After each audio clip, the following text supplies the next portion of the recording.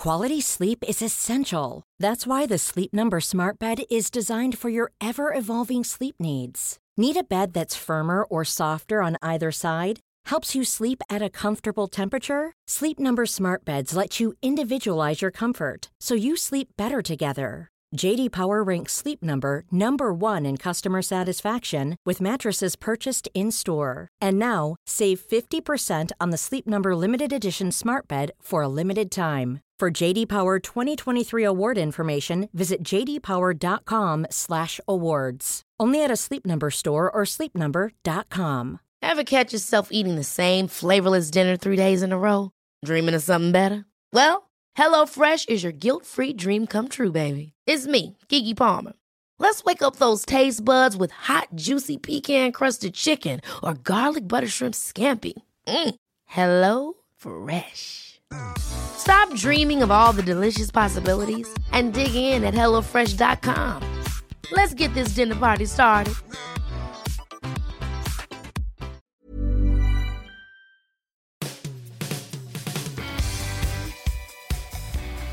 Hi, welcome to the Football Writers Podcast. My name's Mike Calvin. I'm joined by Adrian Clark, the tactical analyst, and, making her debut, Sarah Shepherd of the Coach's Voice. I'll spare you the usual cliches about the Magnificent Seven, but Liverpool are the only team in England with a 100% record. They're feeding off the emotion of the Champions League. The squad is deep, the fans are loud. Their next 2 league games will tell us everything. Chelsea first, then City. Tasty, eh? Very tasty, yeah. I can't wait to see these games. Liverpool are not top of the table by fluke. They deserve it. I'm just so impressed by them at the moment. They have improved immeasurably as a team, as a collective this season. So much more depth now, particularly in central midfield. Great tactical options as well for Jurgen Klopp. I think that is maybe the key to their improvement this year. He's obviously boosted the numbers with a number of good additions. But now it's not just a 4-3-3 that has Firmino up the top, Salah and Mane either side. He can mix things up. At the weekend he had Salah as the number 9, Firmino out on the left. In midfield, he can have any configuration he likes. He's got probably 5 or 6 top-class central midfielders. And Shaqiri we saw come in, gives him a new tactical option, 4-2-3-1. He played in that number 10 role. So look, so much to like about Liverpool. They are in a groove. All of the players are on board with Jurgen's philosophy, and they look the real deal to me. Sarah, you work with coaches and managers, on a daily basis. What do you think are Klopp's greatest characteristics? I think it's quite easy to see, in interviews that the face that he presents to journalists, to us, is a very open, honest, engaging character, and I think you can't overlook that. The management side of things often gets talked about in a bit of a cliche way, but it's so important. And like Adrian said, the players have obviously completely bought into his philosophy. He's managing his team so well. I think this season will be interesting to see how he manages that competition for places. Players like Shaqiri, who's, perhaps we saw him play at the weekend, but he's not going to get that many minutes. Right. And also what happened to him at the weekend, we saw how well he played, but then he has to come off at half-time, which is, like Klopp said, it was a very hard decision. And how is he going to manage that side of things this season? I think that'll be quite interesting. Absolutely. I think team selection is the one flaw, I would say, in Jurgen Klopp's makeup so far in the Premier League. His over-rotation, particularly at the back, was an issue last season at the start. But this season, just to stop you there, only 4 changes in 6 games, 3 of which were against Southampton. And it helps. It really does. And where they have the big advantage, not over City, but the likes of Chelsea and Arsenal, is that they are the way of playing is so ingrained now in their mind. It all comes naturally. They don't have to think about it. Whereas the guys at Chelsea and Arsenal, even though they're doing okay, there's so much new information to take on board that I think sometimes it takes them 1 or 2 seconds extra to think, right, yes, at this point I'm supposed to be doing this. For Liverpool, they all know exactly what their roles are. Are we likely, obviously, we've got the League Cup, which is at this stage of the competition almost an irrelevance. Will we see the reserves in midweek against Chelsea and the proper teams, put it that way, on Saturday at the Bridge? I think you'd be surprised if Jurgen Klopp doesn't make big changes for the League Cup simply because of the games they've got coming up. He's very aware that his front three are, he's going to rely on them a lot this season, and this is an opportunity maybe to give Sturridge another chance, for example. So yes, I think we probably will, but then you think, well, it's still Liverpool-Chelsea, isn't it? And it's still coming ahead of Chelsea-Liverpool at the weekend. And I think there will be an element of Klopp not wanting to cede too much ground or any ground to Sarri before an important league fixture as well. So there's a balance, I suppose, but that's that will be something that Jurgen has to get right. But I suppose if you're Gareth Southgate, you've got to go to one game out of the two. You go to the League Cup tie because you're probably going to see, as you said, Sarah, Sturridge, Solanke, who's meant to be very high in Gareth's thoughts, getting nowhere near it at the moment. No. Ruben Loftus-Cheek. Maybe someone like Barclay, even someone like Hudson-Odoi at Chelsea, who's basically been put into the first team squad and disappeared without trade. Yeah, Danny Drinkwater as well, the forgotten man in central midfield. It's not as if England are flooded with central midfield options. Yeah, it's like an England trial game, isn't it? It takes me back. Yeah, I feel sorry for all of those guys, but the standards are so high now, aren't they, at Liverpool and Chelsea, that they're just not getting a sniff. I feel really sorry for Loftus-Cheek at Chelsea because I think he did enough last year to suggest that he was good enough to be a Chelsea starter. But unfortunately, the arrival of Kovacic has just absolutely hamstrung him, and unfortunately hasn't done enough, has he, to convince Sarri, because it's Barkley that's getting the nod almost every time ahead of him as the first replacement. So. Yeah, no, it's a big game for those guys, and it'll be really competitive in that respect. Let's face it, it will be a reserve game. Sarri came out after the game yesterday and talked about Liverpool being a year ahead of his side at the moment. Do you agree with that? I think a year is quite interesting because Klopp's in his fourth season and Sarri's a matter of months into the role, so a year is possibly even underplaying it. But he obviously has faith in his abilities as manager to catch up with Liverpool in a year. If he does that, I'll be very, very impressed. So, yeah, it's an interesting thing to say ahead of two games against them. He's obviously, looking to downplay the fact that everyone's pitting Liverpool-Chelsea as a huge game at this point of the season. So, yeah, I think it's an interesting point. I don't think there's that much in it. I really don't. It's certainly not 4 years. It's not going to take 4 years. I mean, you won't get 4 years with Chelsea manager, for goodness sake. It's never going to happen. I'm really impressed by how quickly Chelsea's players have adjusted to Sarri. And I think the key to that, the glue that knits the whole thing together, is Jorginho. 182 passes. I mean, it's just mind-blowing. He did most of those passes were quite ineffectual, it has to be said. So I'm not really interested in the fact that he broke that record, but it does show you how much of a conduit he is in that team. They just channel everything through him. It affects the team because obviously Conte's had to be shifted to become a box-to-box player, which you could argue weakens Chelsea defensively. In fact, I would say that Chelsea are weaker defensively because of Conte's positional change. But Jorginho knits it together because you've got a new guy off the pitch in the manager, but he's got a general on the field that knows exactly what his manager wants, and he is the guy, the key man for Chelsea. I think that they've done exceptionally well so far, considering the big changes. Yeah, and also the fact that they really up front they're misfiring to a degree. Is that something that you expect to be redressed in the January window? I would be surprised if it isn't. I mean, January's always a difficult one in terms of who are you going to get to come in. The advantage that Chelsea maybe do have is that any striker that they're looking to bring in will see that there's an opportunity there for them because, like you said, Giroud and Morata aren't exactly lighting things up. So, yeah, I would be surprised because they're definitely, we saw against West Ham at the weekend, Hazard is exceptional, but you need someone else in there to get some goals alongside him. Yeah, I don't necessarily think there's that much of a problem. As long as the others are chipping in, like your Willians and your Hazards in particular, you don't need... I rate them both. I know they're not having a good time, Morata and Giroud, but when Morata is on it, he's a really good striker, definitely good enough for Chelsea. And Giroud has been exceptional, hasn't he? I mean, he's a World Cup winner.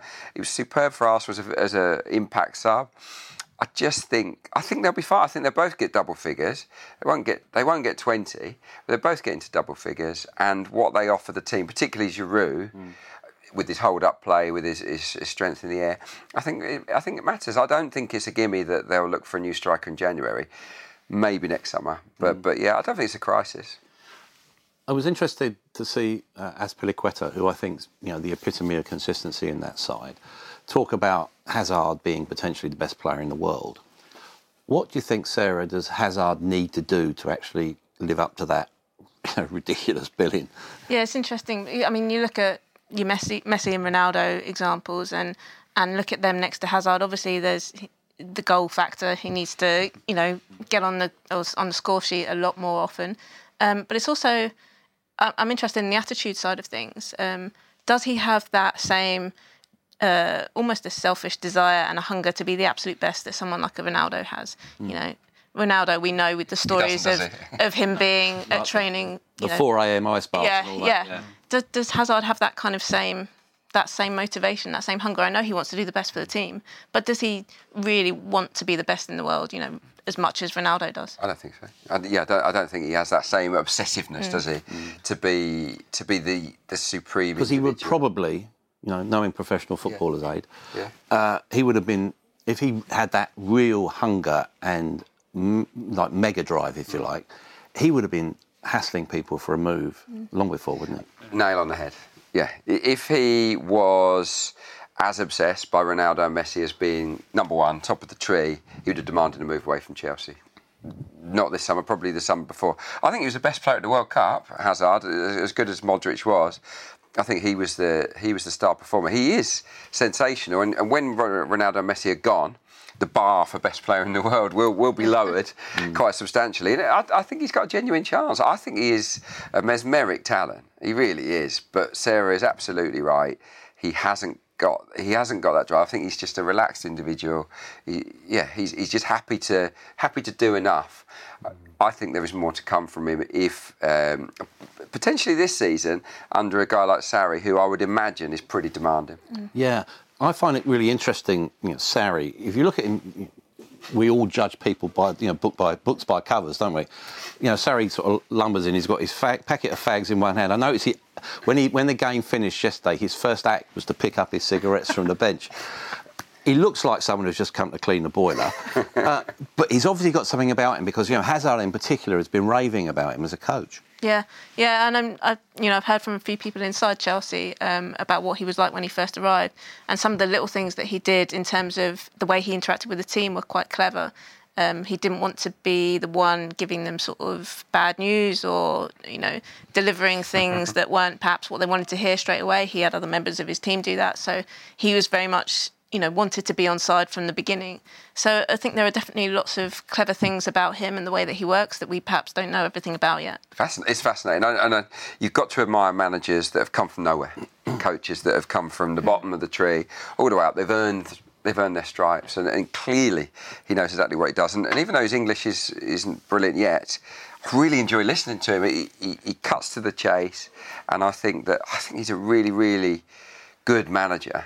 And I can only see good things, really, for Chelsea under him, providing, of course, he sticks around, because not many managers tend to stick around. But Chelsea, I think I said at the start of the season, I think they'd be comfortably third, and I stand by that. I think they are ahead of the likes of Spurs, United, and Arsenal this year. Let's look a bit at City, Sarah. We saw what happened in the Champions League last week. Was that a blip or just a taste of something really very surprising to come? You'd have to think it's a blip, given their performances last season, and again bouncing back at the weekend. Although at the weekend they did have a generally slow start to the game against Cardiff, but then once they clicked into gear, they were just on a different level completely. So I think it's a strange blip, because they did look lethargic. They didn't look like the City team that we've become used to seeing, and it's almost more jarring when you see that City team playing slowly. It gave the likes of, not that Liverpool need any clues of how to beat City. They're one of the few teams that kind of got their measure, but it did give a little tactical clue as to how to get at them. And there is a fragility there at centre half. If you can hassle, if you're bold enough to really get in amongst them inside the City half, pinch the ball, and really profit from those turnovers, you can hurt City. They have not got the best defence in the world. They're not even close to having that, are they? But the issue is no one has the ball against them. So I think the Liverpool model, the Lyon model, is there for all to see. It's which teams are good enough to replicate it. I think Chelsea might be. I think that they might get there, and eventually Arsenal, not at the moment, but eventually they might, if Emery's sort of idea about pressing can come to fruition. I might have to buy a new tin helmet for what I'm about to say, but what struck me most about that game was the sense of complacency on the pitch, but always off it as well. You know, a lot of empty seats, supporters talking after as well. It's only early stages of the Champions League. Is the City project actually becoming a little bit too sort of overzealous and over-promoted? That's interesting, especially in the light of the documentary that we've seen, you know, them becoming this team that's surrounded by twinkling lights and, you know, quite Hollywood style. I mean, the fans not being there is strange. Like you said, it's the start of their Champions League campaign. They, you know, it's something they haven't won yet, you know, surely. And this is a season where they look like they are one of the favourites to win it. Why would you not want to be there to see the start of that campaign? So it's odd, and I think even someone at the club said, you know, it wasn't exactly a glamour tie against Lyon, which is, like you said, it's a very strange attitude. It is a strange attitude. They just haven't got that many fans, have they? They haven't. I mean, it's true. They didn't get huge support on Main Road. I think they genuinely struggle without tourists coming to Manchester for the weekend. I think they would struggle to sell it out for home games, but which is amazing because they are the best team to watch. I'd pay to go and watch City, no problem at all. But yeah, I wouldn't get hung up on that. I think Pep Guardiola was to blame for the Lyon defeat because he wasn't there, and he wasn't there because he lost his head against Liverpool in last year's quarter-final. I think it had a massive effect on the team. It shouldn't have, but it did. Is there a broader issue here, though? Because, you know, at Arsenal, a club you know well, they came out last week and talked about, you know, a new executive dining club and a little street market in the concourses and all this sort of, you know, modern nonsense. Yeah. Is that the world that we are moving into, or you've already arrived in? Yeah, I'm not hung up on it. If people want to buy those tickets to, you know, be wined and dined and have great food, like cheese rooms and things like that. If fans want to buy them, and the clubs wouldn't build these rooms if fans didn't want to buy them or companies didn't want to buy them, so be it. It's a shame for the atmosphere sometimes because you don't want too many people that are not true supporters, that are just there for the fancy meal. I don't think we should be beating up Arsenal or Spurs or City for that. It's part of the modern game, isn't it? We just got to get on with it. Sadly, that is there to stay. I don't think we're going to go back to the days where it's cheap as chips to go in, and every single fan inside a Premier League stadium is born and bred to support that team. But you do some really, you know, revealing stuff with lower league coaches and managers. It is a different world, isn't it? Oh, it's absolutely so completely different. You know, going into non-league clubs, obviously, even League Two clubs, even the Cowleys at Lincoln, and looking at the facilities that they have, which are brilliant, and they're just building a new training ground, but it's still, you know, it's miles away, even though they're only a few divisions away. It's, you know, different planet. I went in there and I spent a day with them, and, you know, you're sitting at Danny Cowley's desk, and he's got his old Adidas Mundials, which has got mud up to the eyeballs, and you've got a Waitrose carrier bag full of sort of decaying kit, which is basically... Yeah, but it's Waitrose. It's you know, it's high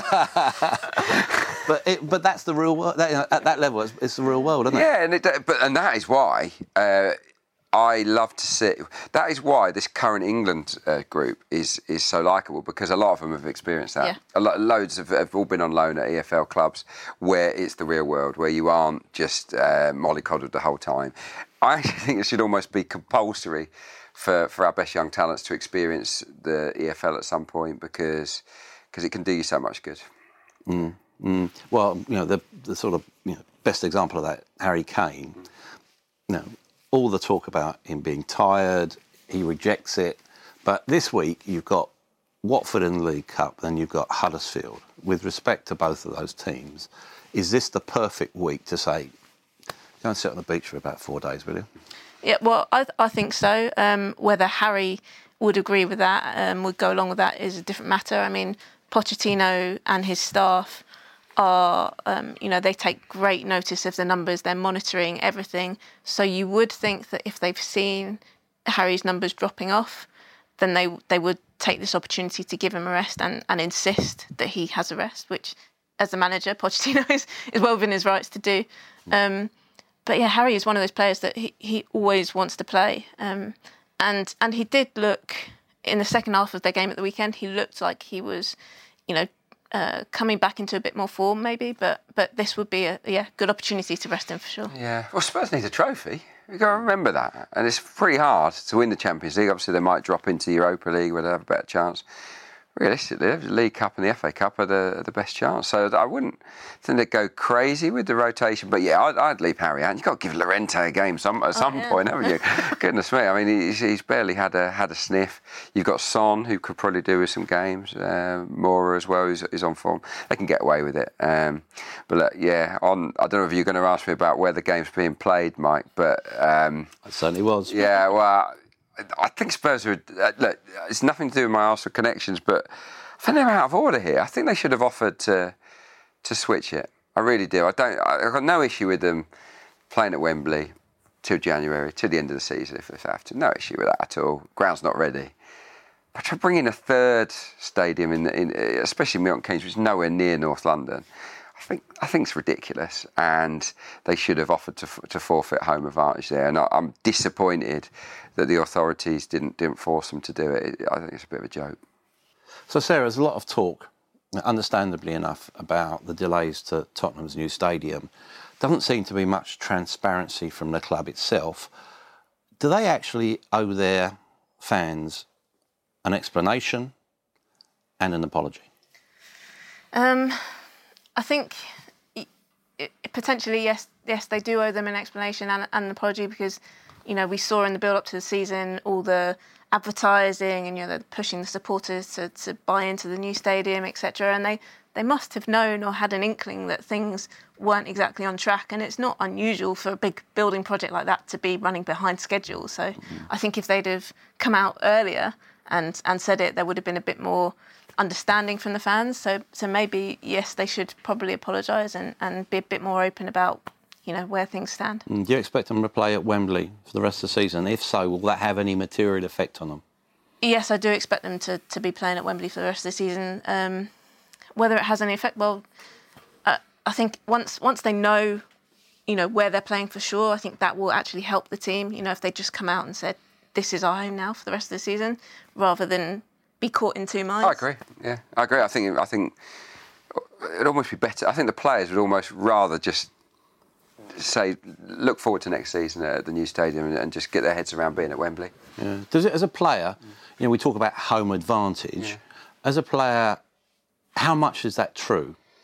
Weirdly, it is true. It's just familiarity, really, with your surroundings. It's no one can explain it. It's just everything feels more natural when you're in your own environment. When you go away from home, it's all alien. Obviously, the noise is against you. It's still the same pitch. It's still the same sport, but it does make a difference. But I don't think it's a detriment to Spurs this season at all. Actually, I think it would damage. I think Spurs have a better chance of finishing in the top four if they stay at Wembley all season than if they switch stadium mid-season. I think that could be really damaging because it's difficult to adjust and it can take time. And you've got to remember that other teams, opponents, always lift themselves when they go to somewhere brand new. Yeah. Modern world, we've got. We're about a week away from the headlines that we read about Tottenham being traumatised and Pochettino supposedly under pressure and fans yelling into the void about what a catastrophe it all was. Is it time sometimes just to take a step back and say, look, let's get some perspective here? I would say yes. Obviously, newspapers need headlines to sell, and Pochettino perhaps didn't help himself with some of his reactions after some of Spurs defeats. So, but yeah, big picture, it wasn't that long ago that everyone was raving about Spurs and raving about Pochettino's management style. And yes, he has lots of challenges this season. We've talked about the stadium, etc. Not buying any players. But, to suddenly lurch from Tottenham fighting for the title and fighting for trophies to saying, they're in crisis is a big leap. Well, he was quoted, wasn't it, saying that we're underdogs in every competition we're in. All managers say that, though, don't they? Yeah, that's a bit defeatist. Do you know what? I think Pochettino's mood, and it is a mood, reminded me a little bit of Antonio Conte last year, which was sour from beginning to end, the bitter end. It did remind me of that. I don't think it's as serious an issue at Spurs with Poch. But the bottom line is, I feel that he feels let down that he wasn't given new players. Spurs weren't anywhere near good enough to win the title last year. How are they going to be good enough this year with no reinforcements? So, I think Daniel Levy let down his manager in the summer transfer window, and everyone's just getting to terms with that, really. I have to admit, when the summer transfer window closed and they hadn't bought anyone, I was kind of unequivocal. I kind of thought, well, they've got a great team. This team has played well together. It's continuity. See how they go and maybe reinforce in January. But now, looking at the squad, I think yes, a few people coming in would have helped. Liverpool is the prime example. Liverpool have brought in players to beef up the bench, like Spurs should have done. And the competition for place at Anfield is absolutely fierce at the moment. So if you play brilliantly, you're not guaranteed to play. It's not the same at Spurs. I think there are too many players very comfortable at the moment, and it's causing a lethargy. I mean, look at the impact on Milner at Liverpool of Naby Keita coming in. Milner started the season brilliantly. And that just shows, what impact that competition can have. Big time. Yeah. While still going back to Liverpool, you were scouted by Steve Rowley, weren't you, at Arsenal? Yeah, I was, yeah. Steve Rowley was thrown under a passing bus by John Collins, basically saying that he advised Arsenal that Virgil van Dijk was too nonchalant, in inverted commas, for them. Well, he's a good judge of a player, first and foremost, let me just say that. And he's a good judge of a centre-half because he also discovered Tony Adams. That was his big scout, Steve's, when he was a young scout. It's taste, I guess, isn't it? I mean, Tony Adams is a case in point. He's not the same style of centre-half. And Virgil van Dijk is a very modern centre-half. He's quite nonchalant, he's quite laid back, but he's got all the tools, hasn't he, to be a fantastic player. I think on that particular story, you can let him off, and Arsenal and any other club that passed on Virgil van Dijk, because a step up from Celtic to the Premier League, to the top end of the Premier League, he's fast. And there is a reason why not many players make that jump in one go. But there'll be a lot of scouts, a lot of managers absolutely kicking themselves. Personally, I was staggered that more of the big six clubs weren't battering down Southampton's door to sign Van Dijk. It was like an open goal, wasn't it, for Liverpool in the end? And they've been transformed since he came on board. But it's all about perception, and the perception, might be that Tottenham is a bit of a selling club. We've had Son linked to Bayern Munich in recent days. Surely Tottenham can't weaken that squad any further just to boost the bank balance, can they? You wouldn't have thought so, and if they do that, then I think Pochettino might be pushed over the edge. They'll all be over the barricades, won't they? And if Pochettino goes, I think that team are in big trouble.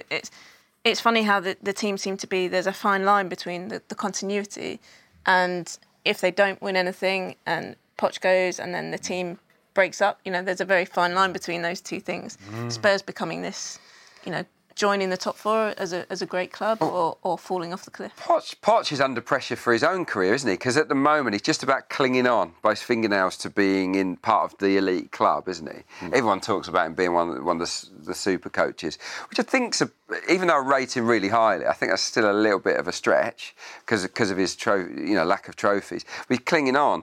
One more season of nothingness at Spurs where they do well but not well enough. It could see his stock tumble and his prospects of getting a move to your Barcelona, not go there, but to Real Madrid or wherever wouldn't be realistic. Yeah. I don't quite agree with that. I think even if he doesn't win anything this season, I think given the challenges he's facing at the club, I think his stock will still be up there. I could whatever happens at Manchester United, even potentially see them coming. But do you realistically think that they would choose Pochettino over Zidane? Potentially. I mean, given his record with bringing young players through, which is something that Manchester United used to be built upon. It depends whether that decision is made on footballing reasons or social media penetration reasons, isn't it? Which is what United were about. They're both excellent managers. Look, I'm not having a pop at Pochettino, but I'm just saying his stock is really high for a reason. But one more year of coming up short has to damage his rep a little bit. I thought the best moment probably of the season so far for me was at Old Trafford on Saturday when there was that standing ovation given to Sir Alex Ferguson. You speak to coaches and managers all the time. Can you give us an insight into the respect that he is held by his peers? Yeah, it's really interesting actually. So many of them have had interactions with him on some level, whatever level the manager is at. They have either met with him, they've had advice from him, they've read his book, but they all talk about him. He's just held up as, the kind of the person to aspire to learn from.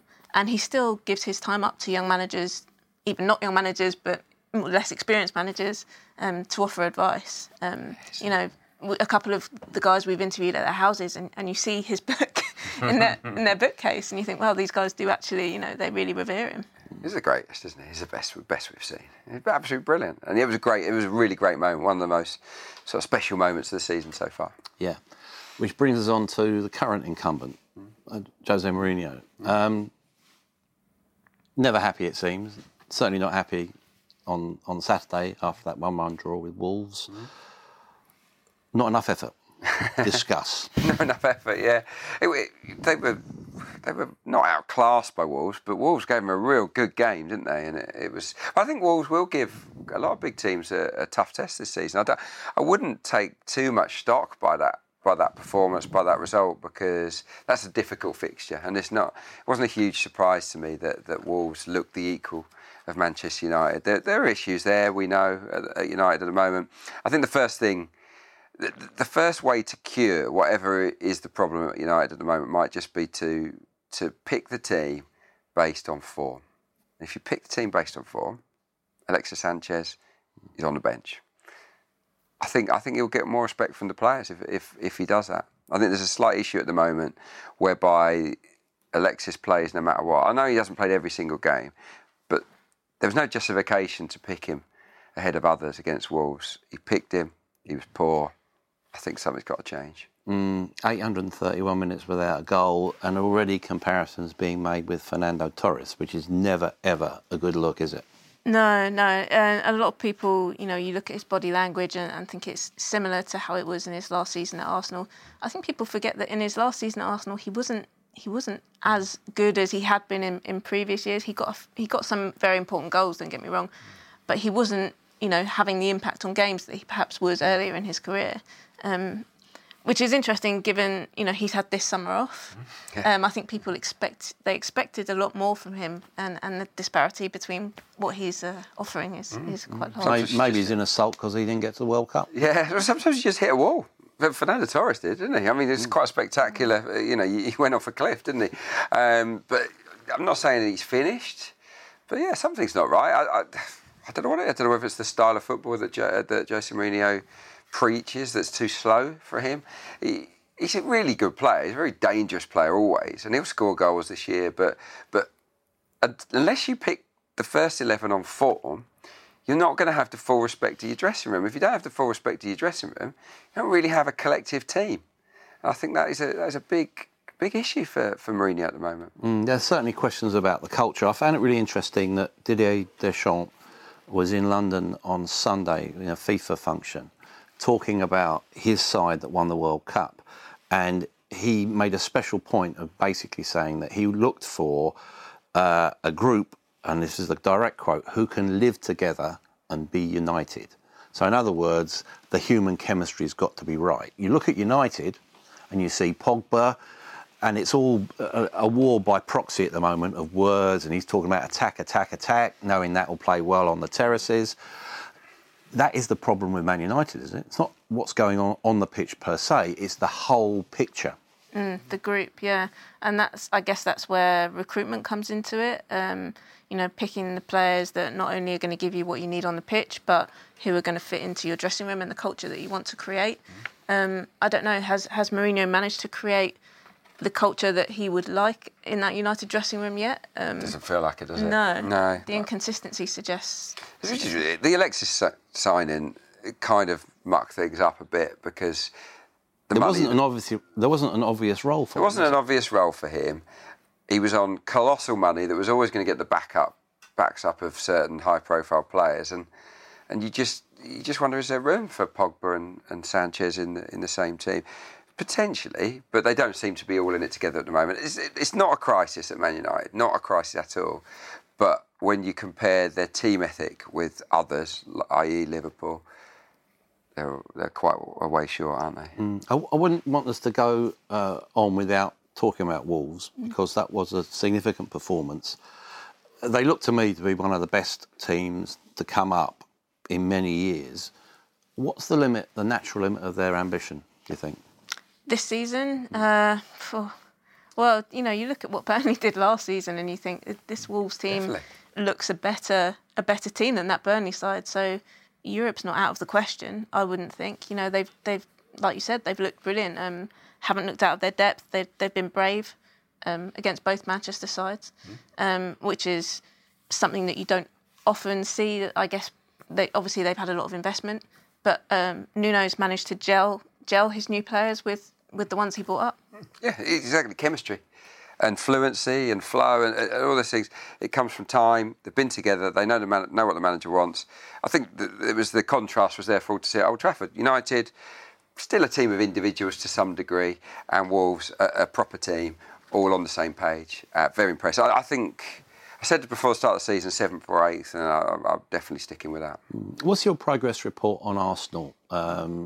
Decent win over Everton. Probably stressed the importance of that front two, didn't it? Oh, yes. Yeah, Lacazette and Aubameyang are going to be crucial, aren't they, to Arsenal this season? Although there's a really wide net of goal scorers, I have to say, at Emirates Stadium this year. Work in progress. So far, so good. I like a lot about what Emery's bringing in. I like the energy. They're working much harder. They're trying to press from the front. You see exactly where he wants the team to go. I don't think he's nailed his best 11 yet. I don't think he's even nailed his best formation. There's a little bit of imbalance. You've got Ramsey in the 10 role, where I don't think he's at his most effective. You've got Ozil on the right, and he wants to be in the number 10. You've got Aubameyang on the left. He wants to be up top. It's not quite right at the moment, but Arsenal are getting away with it because they've got talented individuals. I see lots of positives. The one big fat negative, clearly, is that there's been no visible sign of improvement at the back. Real struggle, and they're conceding too many shots. I think Petr Cech has been the third busiest keeper in the Premier League, which tells its own story. Cech has been under a lot of criticism. And he is learning to play from out from the back. That performance, I thought, had great character against Everton. The one thing is, you can see his stature as a man and a human being actually coming over into his work on the football pitch. Yeah, and it was interesting in his interview after the game. He was captain, wasn't he, at the weekend? And he actually brought that up in his post-match interview. He said, I'm captain. I've got to be the leader, and I'm the senior member of the squad as well. So he's using that responsibility in a good way to almost help him fulfil his role. And I thought, he had a great game. I mean, he was called upon a hell of a lot. But it was, he's definitely looked much more comfortable the last couple of games. One of the biggest red herrings of the season so far has been Cech should be dropped. It was ludicrous that people were saying this on the basis of one or two bad passes. And yes, he did make bad passes. He did look a bit uncomfortable. But if you are grading him alongside every other goalkeeper in the Premier League in goalkeeping or in the art of stopping shots, Cech has been in the top 3 keepers in the Premier League this season. His form is so much better than it was before Bernd Leno came in. He's had a prod and he's responded to it like every top player should. But as Aid says, the defence is worrying, and you can see someone like Deeney, they're playing Watford at the weekend, really causing problems. Mustafi, to me, looks like an accident waiting to happen every game. Yeah, I think Troy Deeney will be licking his lips at the thought of playing Arsenal again, absolutely. And you know exactly what he's going to do. You know, he makes no secret about it. He wants to pressure players, you know, go at them in the first few minutes and see what effect it has. And you just wonder if, after the last couple of seasons, his success, you know, that will have got in the likes of Mustafi's head a bit. I thought Holding did well when he came on at the weekend, so potentially it could be a place for him. Well, they're bold, aren't they, Watford? Front two this year, which is really good to see. I love seeing managers play with strike force. It's like the old days. But it's not to the detriment of them at the back. So yeah, as a front two, the Grays movement, I think, will be a real problem as well for us. Opposition teams have been running in behind the back four for fun, way too easily. I think Watford on the counter, when they go direct from back to front down the sides, will cause Arsenal problems in this game. And they could in effect nullify the impact that Lucas Torreira is having, which is a really good shield in front of the back four. But I think what Watford will do, they'll look to turn Arsenal at every opportunity, and I think it could be a high-scoring game. You know, in that build-up to the Everton game, obviously there was a lot of focus on Theo Walcott. And it did surprise me when he said, I fell out of love with football at Arsenal. Were you surprised by that? No, because, well, yes and no. But I say no because when you're not playing, you hate it. It's horrible. You get paid a lot to be a professional football, but when you're not picked on a Saturday or a Wednesday or whatever, and you're continually overlooked, it just plays with your head. And I've been through it, I've experienced it myself, and it knocks your self-esteem. And honestly, the psychological damage that footballers can go through, and it's easy to say, you get paid a lot, you should be above that. But it does. If you're a sensitive person, your confidence can be affected greatly. And I think Theo is of that ilk. And I'm not surprised he fell out of love with football. He just wanted to play. I partly think some of that was possibly his fault. I think he probably should have left a couple of seasons earlier than he did. He was very comfortable there, which isn't always a good thing. Sometimes it is, sometimes it isn't. But I think for a player of his age and the length of time that he'd been at Arsenal, he had to leave for his own career, which he did eventually, but he should have done it. I do agree, yeah. I think Theo should have left a couple of years before. But look, he's enjoying himself. He's a main man for Everton now. He's a good player. I think Theo Walcott has overachieved. I've said this before.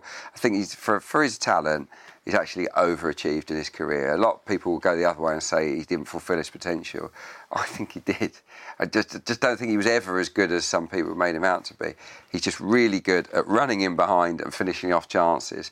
And for him to stay at Arsenal on the back of that for so long, I thought was a good achievement. Everton at the weekend are at home to Fulham. Mitrovic scored again against Watford at the weekend. Is he shaping up to be Rafa Benitez's biggest mistake at Newcastle? It certainly looks that way, and I think anyone who's got Mitrovic in the fantasy team I have. will be very happy to see his form continue, because he's clearly going to get a lot of goals this season for that Fulham side. It's hard to understand why Benitez didn't fancy him. I know he had, people talked about his character initially, but I think he's really matured. And he looks to be enjoying that responsibility that he's got at Fulham. Jokanovic obviously trusts him implicitly, and he knows what he delivers. He's strong, he's powerful.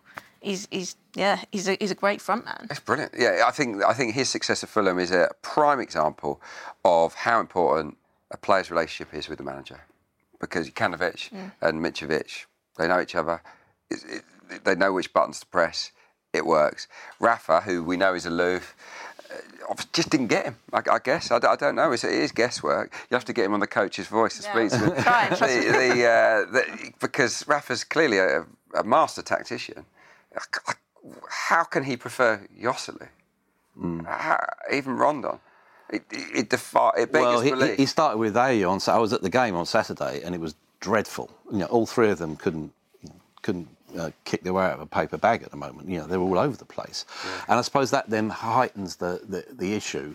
There was a lot of attention on Saturday that Mike Ashley turned up at his first Newcastle game for 16 months. Fans are in open revolt. Rafa, to me, is there under sufferance. Where's it all play out for Newcastle? Yeah, it's difficult to see Rafa being there beyond this season at the moment. His quotes after the game were quite interesting in that he was pleased to see Mike Ashley there. You know, he wants his support. He wants him to see what he's got on the pitch, especially. He made sure to say that, which is quite interesting.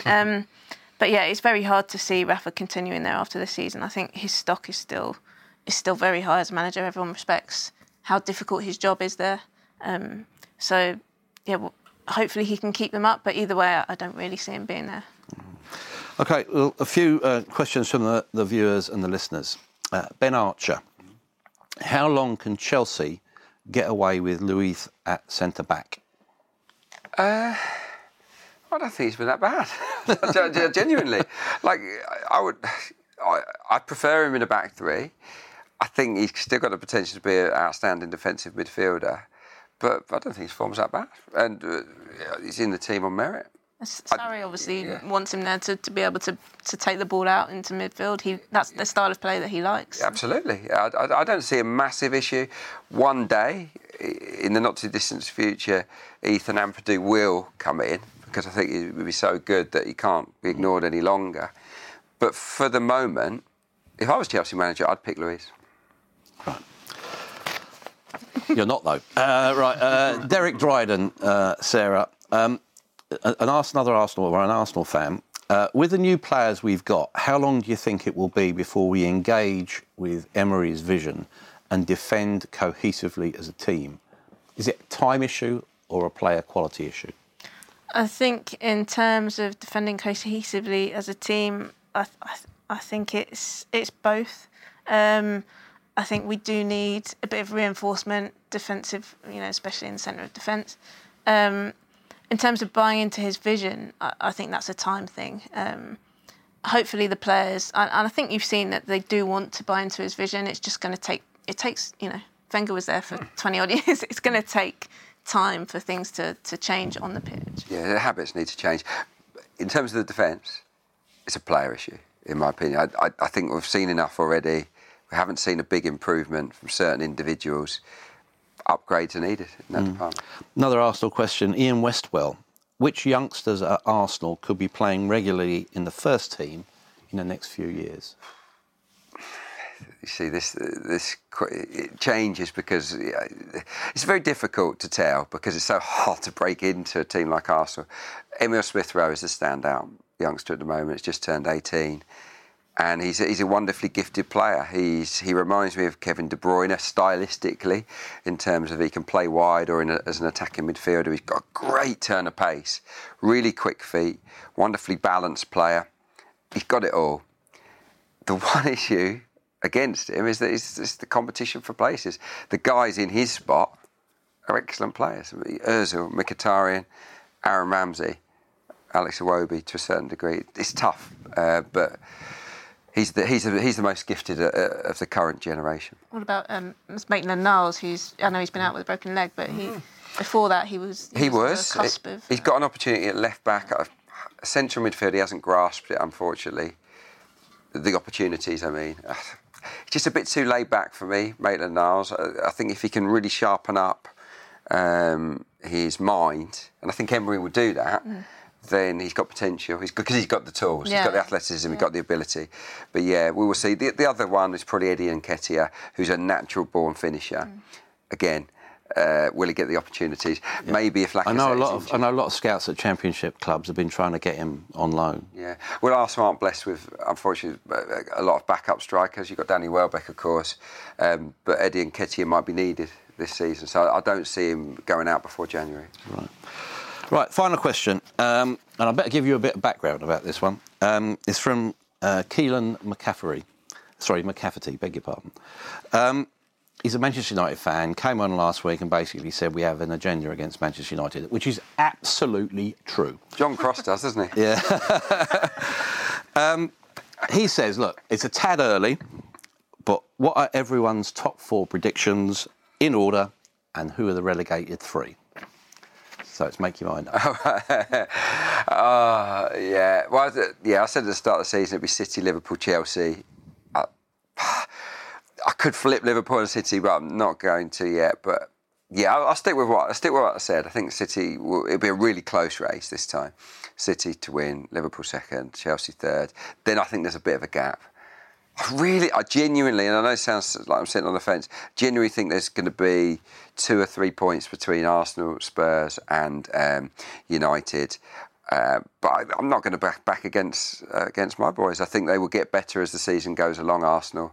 And I think they might pinch fourth, but maybe that's wishful thinking. And bottom 3? Well, I said Cardiff and Huddersfield in the pre-season show, and I'm 100% sticking with that. I also said Watford, which is leaving me with egg on my face. Watford will be all right. You know what? It's Newcastle. And I don't see enough firepower, and I think the injury to Lejeune at the back was really critical. He had a good thing going with Lascelles, and I don't think that defence is great without Lejeune in there. So I'm going to say Newcastle. Sarah? Well, I'm going to go with Liverpool, not just to be different, but I genuinely think the feeling around the team, the depth they've got, the way that they're all buying into Jurgen, I just think that could be enough to carry them over. Also, the little holes we've seen in City and focus on the Champions League, etc. So, yeah, I'm going to go Liverpool, City, Chelsea, and I'm actually going to go United. I think you'd like that one, Keelan. Anyway, my top 4, Liverpool, City, Chelsea and Spurs. Bottom 3, Southampton, Huddersfield and Cardiff. Thanks for joining us here on the Football Writers Podcast.